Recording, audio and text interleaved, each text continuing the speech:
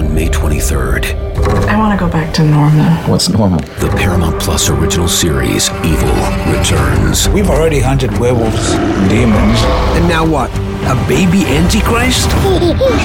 Okie dokie. Prepare yourself You will not beat us. for the end. I have visions of hell. Make it stop, make it shut up. You're not gonna survive this. Evil, the final season, streaming May 23rd, only on Paramount Plus. What's gonna happen tonight? What's gonna happen? We're gonna whoop their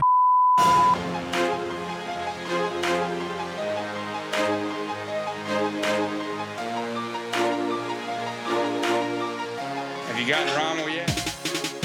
What's up, y'all? Welcome on into the Go Vols 24/7 podcast. Wes Rucker coming to you from Fort Rucker Studio here on a Sunday evening. We don't do a lot of Sunday evening podcasts here on the Go Vols 24/7 Sports Podcast Network, but we are doing one tonight because Tennessee has a bowl game announcement. The Vols will be playing the Iowa Hawkeyes in the Cheez-It Citrus Bowl. So for those of you like me who are really tired of that. I woke up feeling the cheesiest coach commercials.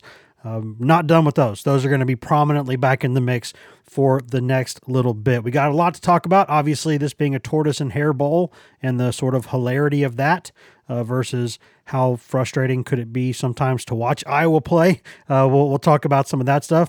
Talk about who's going to play, who's not going to play. We don't know a lot of that stuff yet, but we're still going to discuss it, what it means, balancing this year, next year. All kinds of stuff to get to. But before we do that, I'm going to welcome in the co-host of this edition of the podcast, Ben McKee. Ben, what's going on, man? Not a whole lot. Excited for, or ready, I should say, for this exciting month of bowl season for Tennessee. I think it's going to be sneaky exciting for Tennessee and Tennessee fans. I think maybe some look at the matchup and maybe scoff at it a little bit because it's Iowa, but it's still a good football program in general. They've won double-digit games this season. They've won their division, I believe, 2 out of the last 3 years, just played Michigan for the Big Ten championship game. The offense is absolutely horrendous. Make no bones about that. One of the worst you'll ever see at a Power 5 team. Quite literally, one of the worst ever.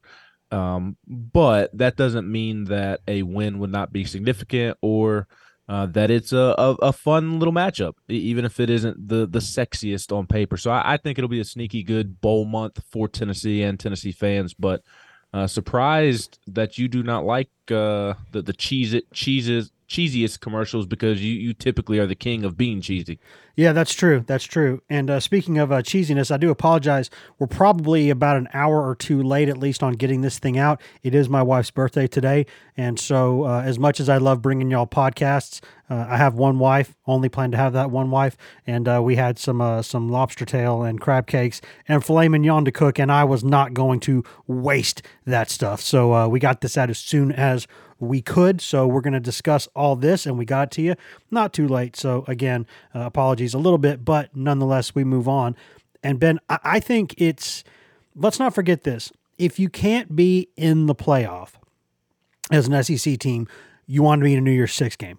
If you can't be in a New Year's Six game, Tennessee got the very next best possible thing, which is the Citrus Bowl, which again is not anything to scoff at necessarily. It's not, listen, a lot of these bowl names, they don't mean what they used to because it's a different world now, because there's basically playoff games and then everything else. Understand that. That's the reality of the situation. And because of that, you've got teams that maybe are sliding into bowls that in a normal year back in the day, like a 4-loss Tennessee team probably wouldn't be in the Citrus Bowl. It would probably be like, Outback or something at best. But now this just sort of the way things shook out this time, Tennessee was able to slide into the Citrus Bowl for the first time since, I believe, 2002. It has been a hot minute since Tennessee has been down there. It used to be you can't spell citrus without UT. Well, for 20 plus years, you've been spelling it without it every year. So now Tennessee is in this thing, and on paper, it is one of the more interesting bowl matchups just because you think, and even if this isn't like the quintessential Josh Heupel offense or Josh Heupel football team, it's still a team that goes fast and can get downhill and can rack up points in spurts. Facing a team that plays football almost like it was played 50 years ago. It is, if you think Kentucky goes slow, if you think that Kentucky sort of is a little bit archaic and you haven't watched Iowa yet, you ain't seen nothing. The Hawkeyes, they are a tremendous defensive football team, a tremendous special teams football team, and they do the little things on those ends of those parts of the game so good. They do them so well, consistently. And they have been able to win 10 games despite being about as bad as you'll ever see a Power 5 team be offensively. So on one hand, it's like, you know what? Tip your hat, because if you are that bad offensively and you win 10 games and you win a division title, even if it's the Big Ten West, man, you're still that. To me, on some level, that is absolutely commendable. Now, I'm glad I don't have to watch it every week. I'll be honest, but it's something, isn't it? It absolutely is. And to your point about doing all the little things right, aside from the college football playoff discourse that has taken over social media over the last 36 to 48 hours, the one trending thing on college football Twitter or college football social media has been the hustle play of the Iowa player who missed a tackle on punt return. He's a gunner on the punt return team for Iowa, number 4, and he missed the initial tackle when Michigan's punt returner fielded the punt, and the Michigan punt returner was able to reel off a huge punt return, 70-something yards, essentially spark a Michigan touchdown because he got it inside the 5, inside the 7-yard line. And the reason it wasn't a touchdown was because this gunner for Iowa, after missing the tackle, absolutely hawked down the Michigan punt returner. I mean, just all-out effort, all-out hustle, absolutely epitomizes what you want to see from your players or the players on the team that you root for. And kind of the general theme that you've seen on social media is like, hey, that clip is going to be shown everywhere in coaching clinic videos and young kids watching. It's going to be pointed out, and it absolutely should be. That was my favorite play of the weekend, quite honestly, because I love those type of things. The hustle plays, the hustle guys, the fan favorites. It's why everybody loves Zakai Ziegler. It's why everybody loved Jawan Jennings. I mean, even tonight, just a little while ago, Jawan just absolutely given a huge stiff arm to an Eagles DB to throw him off of him for a touchdown. Those type of plays. Drew Gilbert on the baseball field. Everybody loves those type of players. And Iowa certainly lacks skill offensively. There's no doubt about that. But they do all the little things at an elite level, quite frankly. And you can say this about Kirk Ferentz and that about Kirk Ferentz and the Iowa football program. They win football games. It's not pretty, but they've won football games pretty frequently for a pretty extended period of time at this point. And again, not competing for national championships per se, but nothing to scoff at. They are a respected program within the sport, I believe, even if the offense isn't sexy to watch. So if Tennessee isn't ready to play on January 1st and isn't prepared to match those fine details and the hustle plays, then Iowa is certainly capable of beating Tennessee, even with that poor offense. They are exceptional in special teams. They play great defense. Tennessee's going to have to be ready to play, which is obviously the question mark surrounding every team playing in a bowl game every season nowadays. But interested to see how the matchup plays out. Real quick before we maybe give a couple more thoughts on the matchup itself. I said it off the top, Wes. I don't think this is anything to scoff at, that Tennessee's going to the Citrus Bowl or there's reasons not to be excited. If this was Georgia or Alabama or those teams who are just loaded with talent and their goal every single season is national championship or bust, then okay, at that point, playing in the Citrus Bowl, they shouldn't be in the Citrus Bowl. But yes, this season was disappointing, but getting to the Citrus Bowl is still an accomplishment to a certain extent. And Bill Martin, Tennessee's SID, had a great stat on Twitter. Tennessee's great sports information director. Last 2 seasons for Tennessee football, last year, first Orange Bowl since the 1997 season. And then this year, first Citrus Bowl since the 2001 season. Josh Heupel joins Philip Fulmer and Bill Battle as the only coaches to lead Tennessee to bowls in each of his first 3 seasons. So, of course, you'd much prefer to be playing in a more esteemed bowl, but there is absolutely no shame in Tennessee playing in the Citrus Bowl this year. And I do think we kind of talked about this after the Vanderbilt on that post-game podcast, Wes. The trajectory is still pointed upwards for Tennessee, and I think this is the latest indication that trajectory is still pointed upwards. Yeah, I agree. I mean, I think, Ben, there's no question. If you can't be in a playoff game, the best thing you can be is a New Year's Six game. And if you're an SEC team and you can't get in the New Year's Six, the very next best thing you can do, quite literally, is go to the Citrus Bowl. So that is a good thing for Tennessee. That is a nice bowl. That is a nice piece of the puzzle. That is a heck of a consolation prize after what's been occasionally a very frustrating season.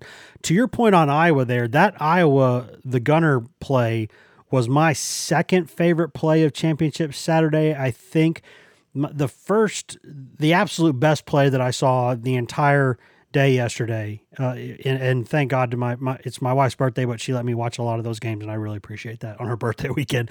But it was the play that Florida State's linebacker Bethune that he made late in the game. Louisville had a first down, and people talk about that interception he had 2 plays later. That was fantastic. The pass breakup he had on 1st and goal is one of the most impressive pass breakups I have ever seen at any level of football.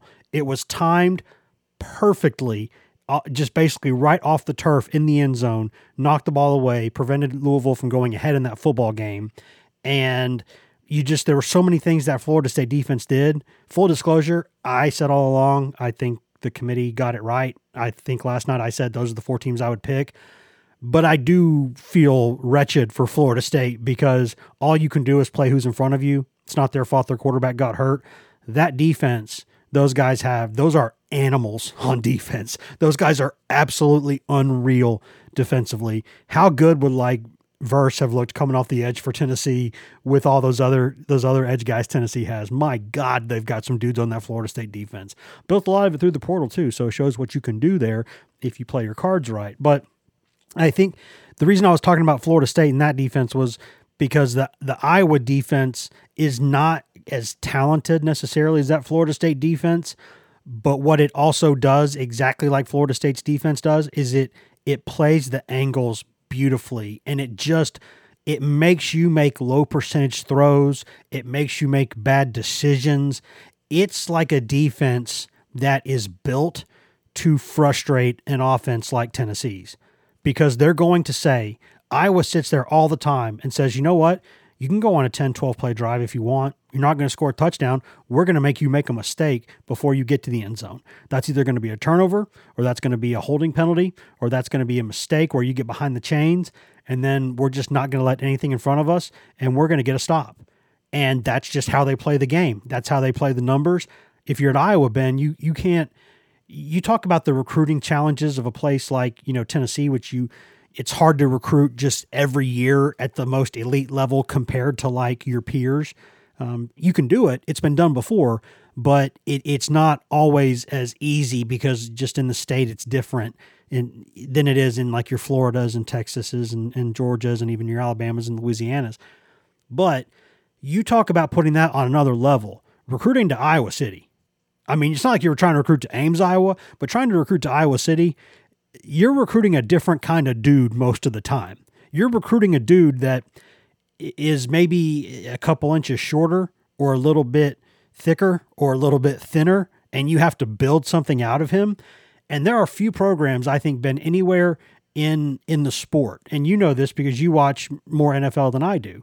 you know how many players, NFL players, have been developed by that Iowa program, sculpted out of not big-time prospects who turned into very good professional football players. And they just, there's something in that program.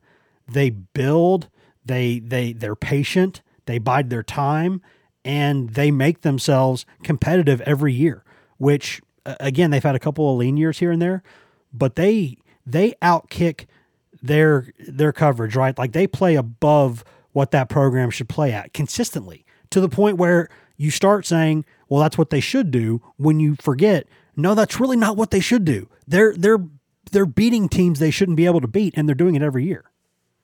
Yep, because of that strong defense, strong special teams play, and they play hard. They handle all the details, as I have previously talked about.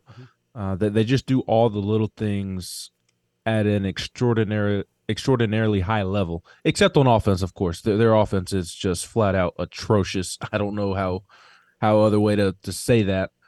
But in terms of why they've been able to win as many games as they've had despite a poor offense is because of the hustle plays and all the small details defensively and on special teams. And it is pretty amazing how many defensive guys it seems to be in the NFL from Iowa, despite those lack of recruiting advantages that you mentioned. That's a tough job, Iowa. They're in Big Ten country against those Big Ten teams. Kind of got to find the diamonds in the rough and find the ones that Ohio State and Michigan, your George Kittles and those types of dudes. Right. You got to find the ones that the blue bloods don't want, and then make sure that you don't get fooled when recruiting them out of high school with your evaluation, and then you have to do a great job of developing them once they do get to campus, and that's a really difficult thing to do. And I know I'm somebody that kind of sticks up for Mark Stoops more than I would like to, but that's the thing that I've been most impressed with by Stoops at Kentucky. And I'm bringing up Kentucky because Iowa kind of reminds me of the Kentucky of the Big Ten right now, in terms of they have to win it. At least of late, they've had to win it defensively and on special teams and being tough and playing hard and those type of things. And I think that's why you hear Mark Stoops associated with Iowa so much. I know that's his alma mater, right? I or think he has a connection to Iowa. He's got a connection to that program. I'm trying to remember what. And I think it's his alma mater. So I get that, but I also do think and it makes sense, right? If Stoops would fit in at Iowa, it's fitting that he's from Iowa in that extent. So, but I say that to say Tennessee's got to. They're just going to have to show up and be ready to play, which brings me to my biggest question mark about this football game. We will obviously have plenty of time to dive into the X's and O's and give you a better scouting report on Iowa. We have a great Iowa 247 site. We've already been in contact with them. That they've got some content up of us. We're going to have some content up of them early and throughout this bowl process. So we'll certainly have a more in-depth scout of Iowa for you at some point and throughout this next month. But just looking at the big pictures on this podcast, Wes, the big one to me is who's going to be available for Tennessee, and with who is available, how locked in is Tennessee going to be? And I'll say that I would be very surprised if Tennessee doesn't show up ready to play on New Year's Day. That's just not the MO of Josh Heupel and his culture and his program. I would be very surprised if they don't take this seriously. And again, I think it's a great opportunity to go win 9 football games and get your 9th win over a double-digit win football team that just played for the Big Ten championship and somewhat validate this season, because Tennessee is lacking a premier win. And I don't mean to suggest that beating Iowa would be like beating Alabama or Georgia or even Florida, because that's a rivalry game that Tennessee hasn't fared well in, and that would have been huge, even though that Florida team wasn't good and didn't make a bowl game. I don't mean to suggest that a win over Iowa in a bowl game would be to that magnitude, but I do think it would give the credence, a little more credence, to this year's football team, because they do lack a key win or even a signature win. A&M fired its coach, and Florida wasn't South Carolina wasn't good, Kentucky wasn't good, so on and so forth. Virginia wasn't either. So I think it would give credence to this season and make it a more successful feeling, even if you did fall short of your goal. So I think they will be ready to play. The question is who is going to be available to play. And Josh Heupel kind of talked about this, Wes. He expects for the bulk of the guys who decide to move on, he expects for the bulk of those guys to play this year or play in this bowl game, much like we saw last year in the Orange Bowl. I think with them playing Orlando, I think the two biggest question marks on the offensive side with Joe Milton and Jalen Wright, with the game being in Orlando, where Joe is from, I would be stunned if Joe decided not to play in his hometown to finish out his college football career. And then on the flip side, I would be surprised if Jalen Wright decides to play in the game. I would be surprised if he doesn't decide to go to the NFL. We'll see what he ends up doing, but just with the nature of the position and his draft stock, to me, he has the highest draft stock of anybody that is going to potentially be drafted this year. He's been Tennessee's best player, I think, offensively and defensively this year, and that would be a huge loss for Tennessee in this football game because obviously the strength of this Tennessee football team this year was running the football. It was, and I think those are the best questions to ask. I'll tell you this. Tennessee better be ready to play because Iowa will. I can guarantee you that. Iowa, the culture of that program, the kind of us against everybody, we're little old Iowa, kind of the mentality they've got, they're going to come ready to play in this bowl game. They're going to see this as a chance to beat an SEC team and put on a pretty good stage and kind of take things forward, going with their offense in a new direction next season, which they're going to do and all that. So, yeah, I think Tennessee's going to be needing to be ready to play because Iowa absolutely will. But who will and who will not play for Tennessee?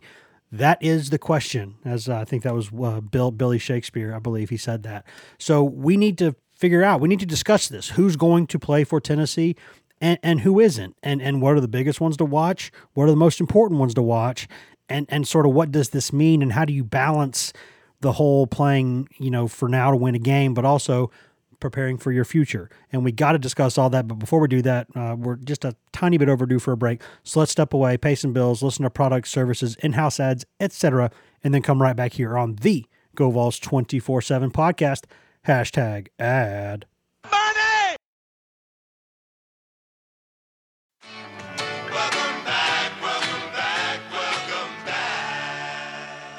Welcome back to the GoVols 24/7 podcast, brought to you by whatever product, services, and in-house ads you just heard a moment ago during that commercial break. Wes Rucker coming to you from Fort Rucker Studio. Ben McKee coming to you from his home studio here on a Sunday night, a chilly, not too chilly, but it's about to get chillier, I believe, Sunday night here in God's own Knoxville, Tennessee, discussing Tennessee matched up with Iowa, the Hawkeyes, in the Citrus Bowl coming up here. I think it's the Cheez-It Citrus Bowl on January 1st.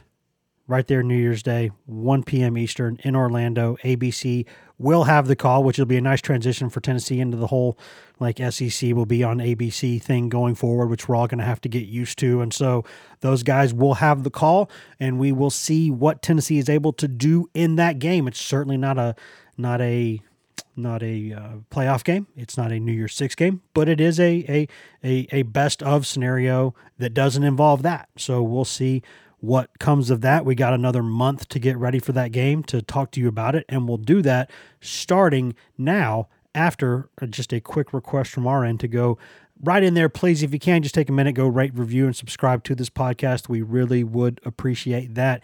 If you're just listening on the website at GoVols247.com, we love you. Nothing wrong with that. No wrong way to consume this podcast. Does help us out more, though, if you go in there, whether you're on Apple Podcasts, Spotify, iHeart, TuneIn, Stitcher, Amazon, anywhere in the world, you can cast a fine pod. You can find this GoVols 24/7 podcast. We do this for free, and we're happy to do it. No complaints whatsoever. Labor of love. But since we're doing it for free, I don't think it's too much to ask to go rate, review, subscribe, and tell your friends. Tell people that you want to be your friends. Tell people that you're like, you know what, that person's wearing Tennessee gear. I'm wearing Tennessee gear. I'm going to go talk to them. I need an icebreaker. What a hell of an icebreaker this is. Tell them about the GoVols 24/7 podcast. You would not believe how many people have started listening to this podcast based on that stuff. We hear about it every week, and it's one of my favorite things about us doing this podcast. So if you're already doing that stuff, thank you. We love you. If not, I award you no points, and may God have mercy on your soul. Opt-outs, Ben, opt-outs. Tennessee will have some, I imagine. It's in this day and age, you almost never go through a bowl game without having them unless you're playing in the playoff. At that point, it's a business decision that some guys need to make, and I've said this for a couple of years now. I said it even when McCaffrey did it a couple of years ago and really kind of started this whole trend in some ways. I understand it. I don't think it's the worst thing in the world. For some guys, it is absolutely a safe decision to make and one for their futures and one that I don't think anyone should begrudge them for. You certainly appreciate those who take the risk and come play in the bowl game. You appreciate that, but I don't think it's right for anyone to sit here and question, whether a guy should be doing that. You're one game away or one injury away from making significantly less money.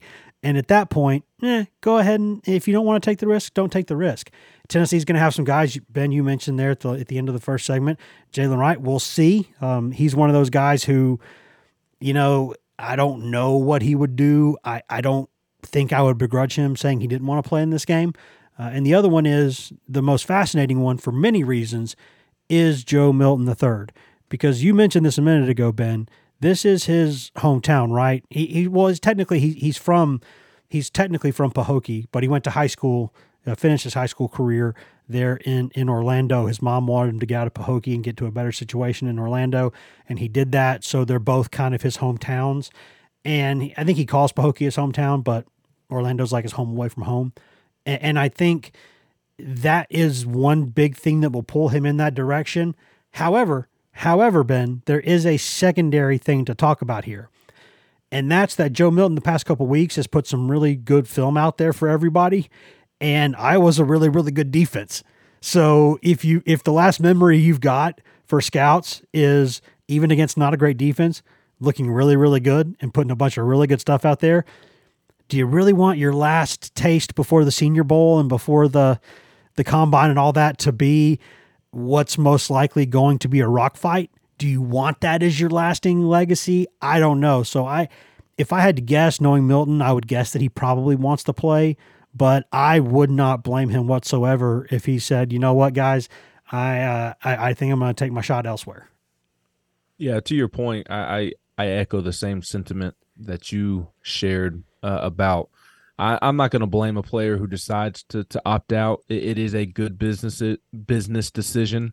I don't think that's a wrong decision, but I certainly, and I cannot emphasize this enough, I certainly appreciate and respect the players like Darnell Wright who have everything on the line, who still decide to play in the bowl game. Yep. And again, I don't at all fault somebody for deciding not to. I totally understand it.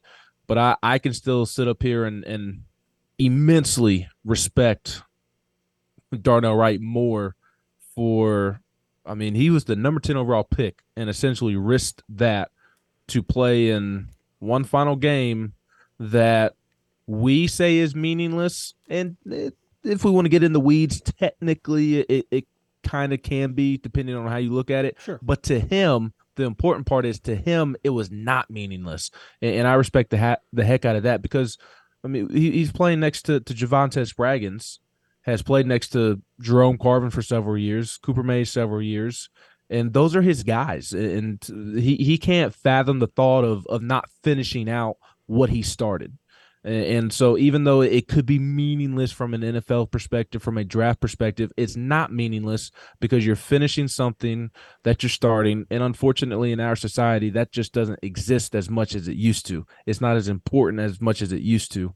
And if Jaylen Wright decides to not play in the bowl game, I'm not going to look at him any differently. I'm not going to view him any differently. I'm not going to think it's a bad decision. I think it'd be a good decision for him because you are risking stuff when you are a draft prospect like Darnell Wright, like Jalin Hyatt, like Jaylen Wright, like Joe Milton. You are risking playing in a bowl game. There's no bones about that. That's the absolute truth. That's a fact. But although I may not look at Jaylen Wright differently, I would have infinitely more respect for him and appreciation for him, maybe the better way to say it, because I don't want to act like I don't have appreciation for him. I would have much more, just because, again, kind of going back to those hard-nosed players that give out the hustle and leave it all out on the line. Those are the fan favorite types, right? And I think playing in the bowl game kind of brings in that level of laying it all out on the line. So we'll see what happens. Again, I don't think it would be a bad decision for Jalen Wright. It would kind of surprise me if he did play in a bowl game, and that will certainly impact Tennessee in a negative way for this individual game. But hey, I think you could also look at it in a positive, in the sense of probably Jabari Small's last game in orange and white, and I would imagine that he plays. But it's a great opportunity for Dylan Sampson to springboard himself into next season, because he is going to be RB1 next year. Cam Seldon, he's probably going to be RB2 going into next year. I don't see a situation where Tennessee adds a running back in the portal. So even if Jalen Wright doesn't play, yes, that's unfortunate for this particular game, but it also will give valuable reps to Sampson and Seldon, and with a sprinkle and a touch of Jabari Small to propel them into next year. I think the other two, you talked about Joe at length, and I think the only other one that pops into my head that are true NFL draft prospects that would be risking something if they played, I think the other one is Tyler Barron. Yeah, that would be the other one. Maybe Amari Thomas, but I think Tyler Barron is up a tier in terms of NFL draft prospects. Yep. And he seems to be one that it would be a little bit surprising if he's back next year, whereas it wouldn't be as surprising if Amari Thomas is back next year. So those are kind of the three that I'm looking at, is Joe Milton, Jalen Wright, and Tyler Barron. And Barron, we'll see what he does as well. That one I think you can overcome in a bowl game. Obviously, you'd love to have him out there. But if some of those other veterans play, you should be fine. And, hey, again, opening the door for younger players. Get David Hobb some reps, because he's going to be needed next year. And then Joe Milton, I think that conversation is fascinating, although real quick before Milton, Omar Norman Lott, probably another one worth mentioning. The one that's sneaking up there. There. And we'll see what he does. Didn't play in the final two games because of injury, or the last game due to injury. So we'll see what he decides to do. So we should throw his name in there as well. But Joe Milton, I think that one's a fascinating conversation. You kind of brought it up there. On one hand, I think it is worth it for him to play in a bowl game and add more positive tape. Like, I don't think he can have enough positive tape. He's not Drake May or Caleb Williams. He's not Shedeur Sanders even. And I know Shadeur's probably coming back for another season with his dad, but he's not even Jaden Daniels. He hasn't had those type of seasons. So I do think it would benefit him to come back, play in this bowl game against a good defense. And if you have a good showing, that can really propel you into the offseason and the draft process. But on the other hand, we know the wide receiver situation has been kind of shaky, been up and down. You're dealing with injuries across the offensive line. You don't really know what that's going to look like.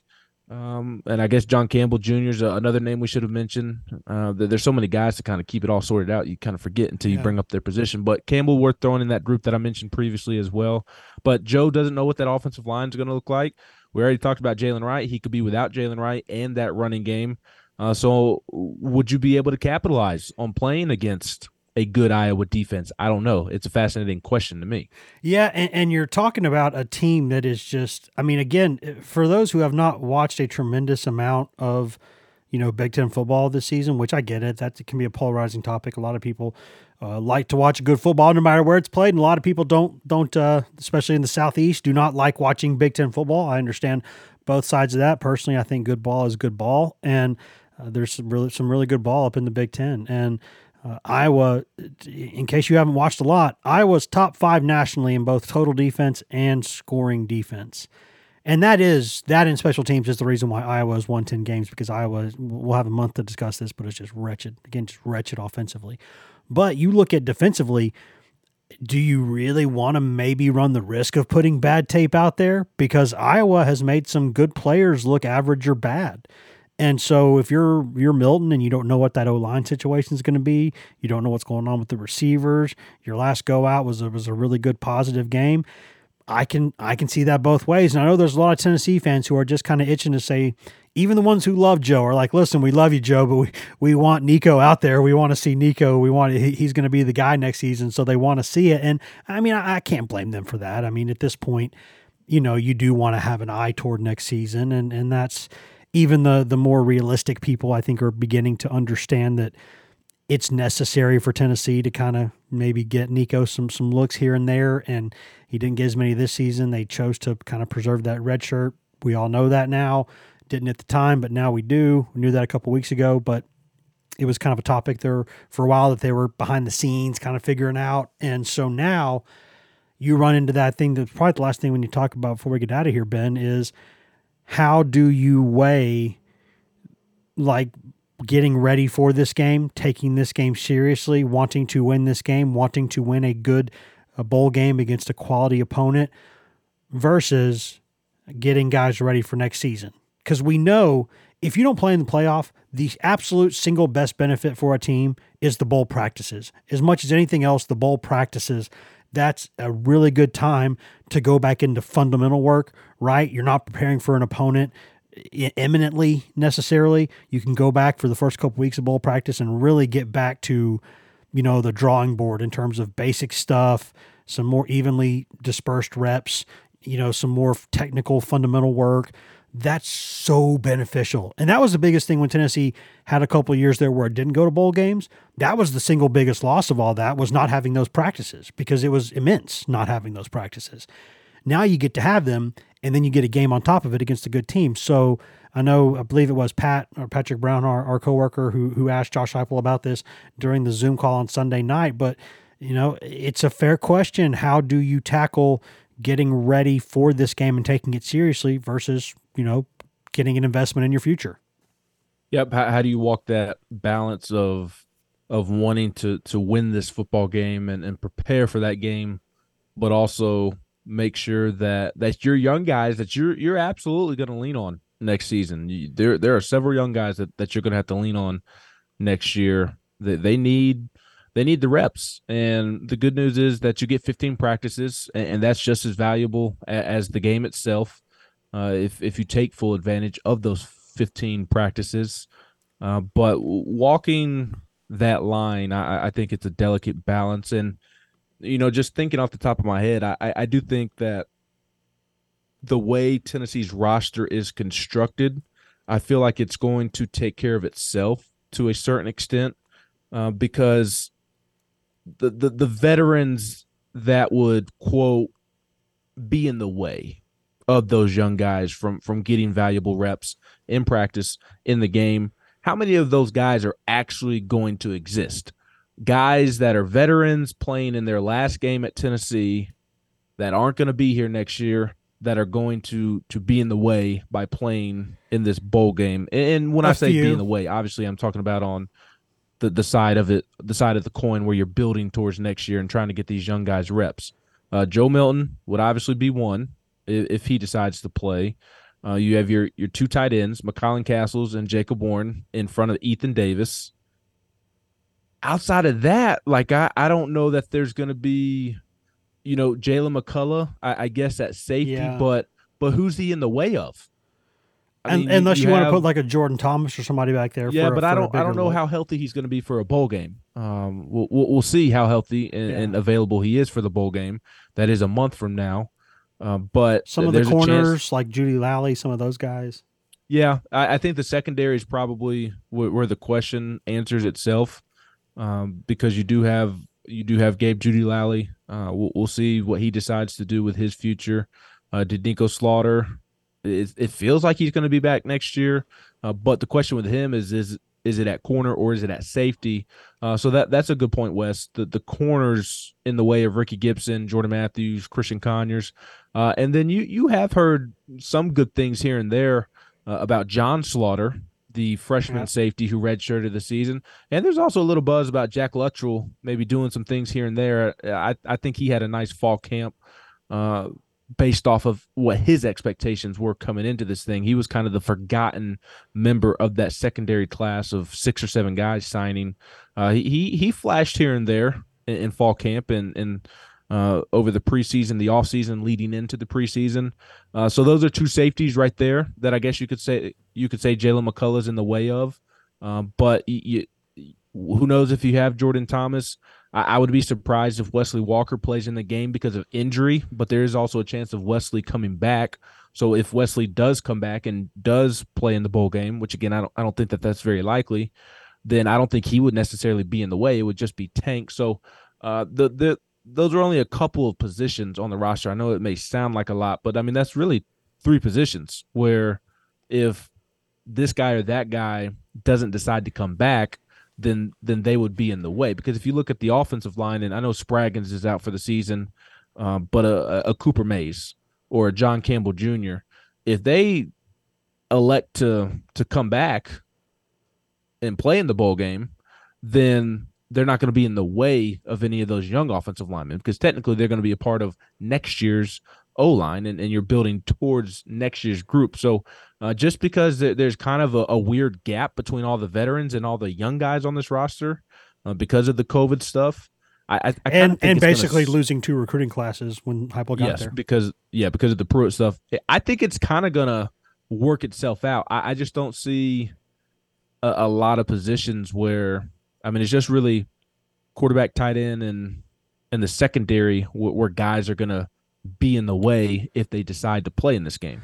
Yeah, I would maybe. Or is that too many positions? No, I mean, I would. If anything, I might cautiously, tentatively add someone like Omari Thomas to that, in case someone like some of those interior guys, maybe Hobbs would get some of those reps or something. I mean, there's always a couple of spots, but it comes down to just how much would those guys be in the way versus, how much in some cases do you owe those guys, if we're being honest, because these are guys who think they have a future in this game, and some of them probably do on some level, or at least they're on the fringe of having a future in this game.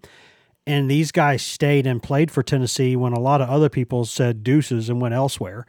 And that anytime you talk to Heupel, it comes across very, very quickly how seriously he took that from them, how much it meant to him that these seniors last year and this year, that those guys said yes when so many other, in some cases, a majority of their classes said no and went to the portal or changed their commitments.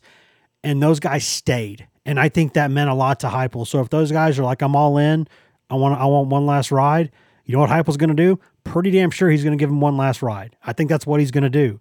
And that might be frustrating for some fans, and I understand that. I'm not being insensitive to that. I just think that this is something that is kind of like that old player in Heupel comes out as a coach, and what these guys have done meant a lot to him. And if they want to play, he's going to let them play. And I think that's fair enough, man. You're talking about one game. It's not the end of the world.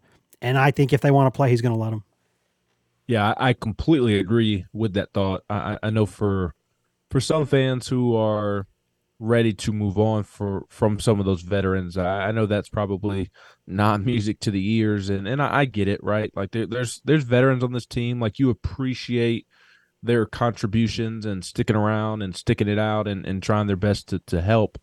But they also sparked some frustrating moments throughout the course of the season. So I get it, wanting to move on from those players for these young, exciting prospects that you're hearing about. I really do get that, but I think it's easy for us as fans of any sport, of any team, to kind of forget those type of elements. Like I think the quarterback position is obviously the most polarizing one on Tennessee's roster right now, and not just because it's quarterback, but because of some of Joe's frustrations at times. And then there's a big 5-star quarterback who is up there in the same conversation as Arch Manning, and some think he could be better than Arch Manning, who was the number one quarterback, number one player coming out of high school, depending on what service you looked at.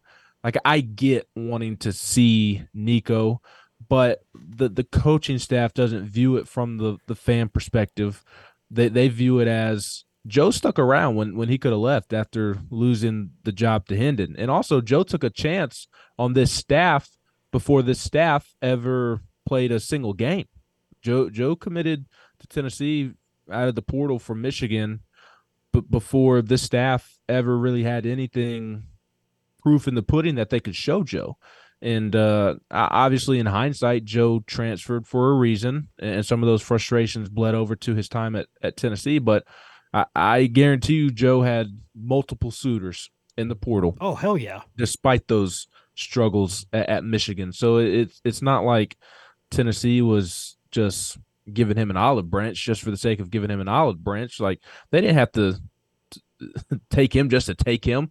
Joe kind of picked them to a certain extent. So we talked about this going into senior day. If Joe wants to play in the game, it would just be, I think it would be bad business to say, Joe, you're not playing in this game. Your last college football game, stuck it out with us in your hometown.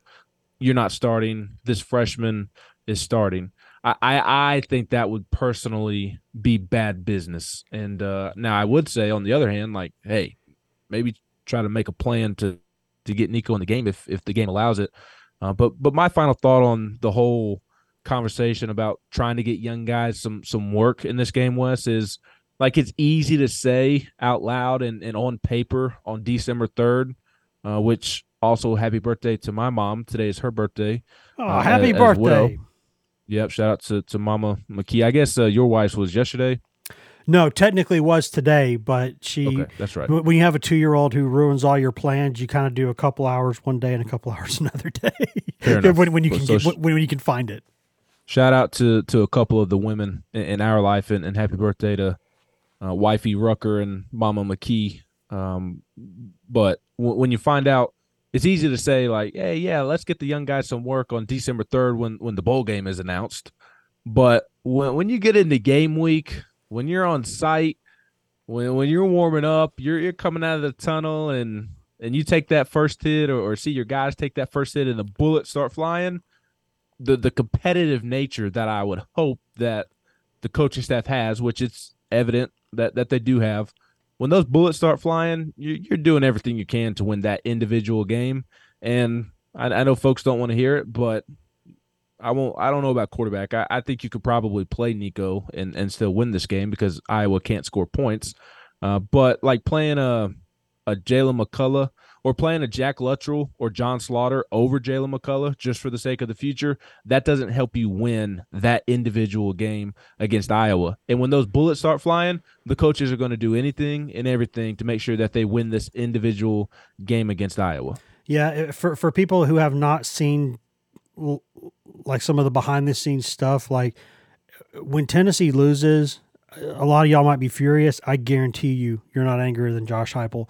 That is he hides it for the most part pretty well at times. Like he's pretty good at hiding it in cameras and stuff, but that dude is a salty competitor. And I think you see that sometimes with some of those late fourth quarter decisions and other things. Like he takes this very seriously. He doesn't want to lose and he don't want to get blown out and he wants to win. And so, yeah, we'll see. But we have a whole month to discuss all this stuff, so I'm glad we got this out to you today. I'm glad that we were able to get this discussion started because it is a month of this. Go ahead, Ben.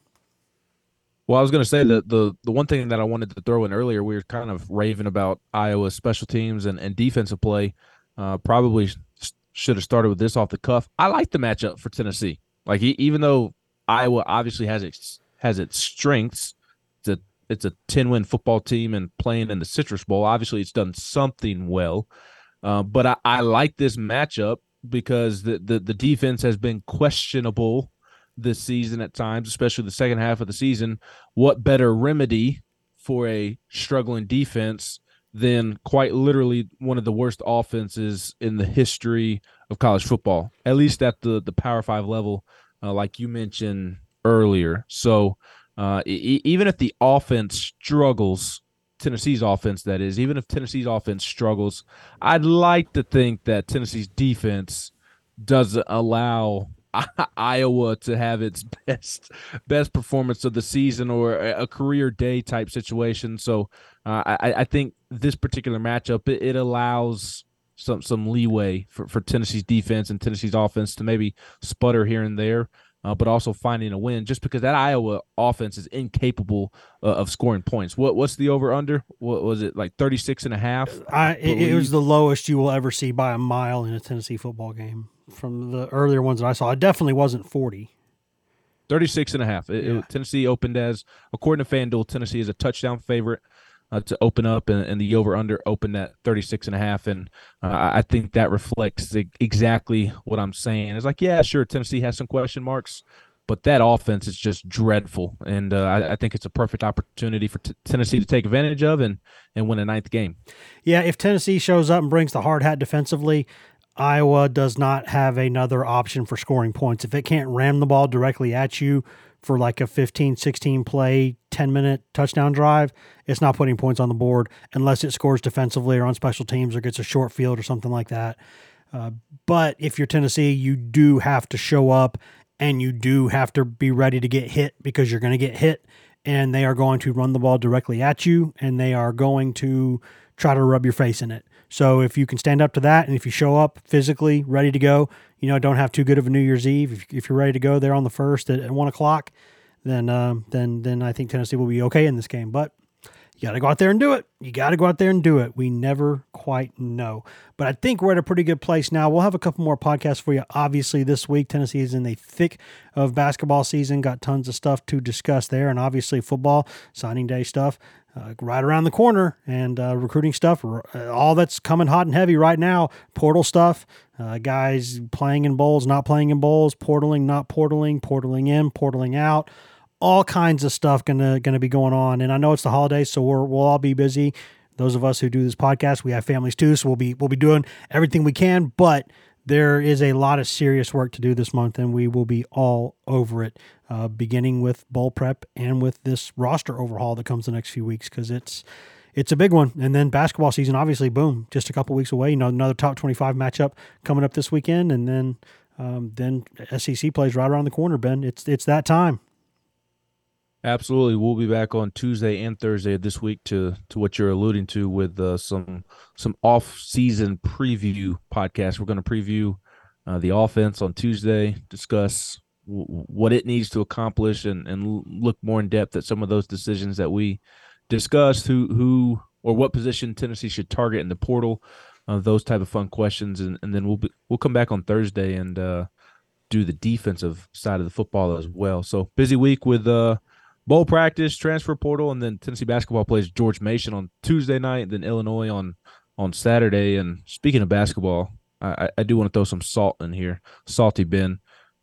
Maybe Rick Barnes isn't the worst coach of all time, and Tennessee basketball isn't the worst basketball program in the country when you look around the last couple of days and see all the upsets that are going on in college football, or college basketball, maybe losing to number 1 Purdue and number 2 Kansas at the time, those rankings, and number 14 North Carolina on the road, albeit frustrating. Maybe it's not the end of the world like some wanted to make it out to be. Yeah, we'll see the end of the world when the full report on Connect and all that comes in. That might be determining how apocalyptic things feel. Well, there's nothing long term there, so I think they're going to be fine. All I'd heard was that they're not like, oh my God, bad. You probably have heard better than me. I think he's going to be fine by the time SEC play rolls around, and I think they're purposefully going to be very cautious with him this month of December. That makes all the sense in the world. Ben, thanks for being here tonight, man, and we'll be back here in just a couple days. Thank you, Wesley. There's that button, and now I can say thank you for listening to this edition of the Go Vols 24/7 podcast. We always say that, but we always mean it. Thank you. Thank you for listening. You can find all of us on social media. I'm Wes Rucker 24/7 on Twitter. Ben McKee is Ben McKee 14 on Twitter. Ryan Callahan is Ryan Callahan 24/7 on Twitter. And Patrick Brown is P Brown 24/7 on Twitter. And if you just want Tennessee news on Twitter, nothing else, you can get that at twitter.com/GoVols247. You can also go to facebook.com/GoVols247, where we update that throughout the day, all day, every day, mostly with Tennessee news, but also with news that we think Vols fans will find interesting.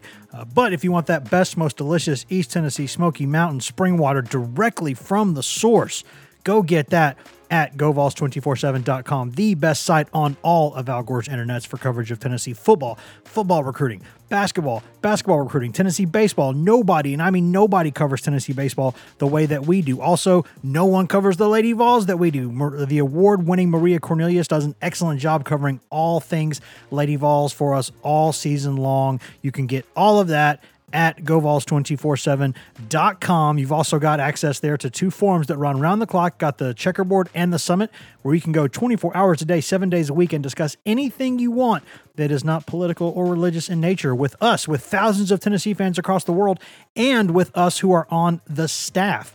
And no one has a more active board with the staff members than us. We are proud to be there all the time, answering any question that you've got, and you get all of that for less than the price of one mediocre lunch per month. That is all that it costs, and that's after a quick free trial.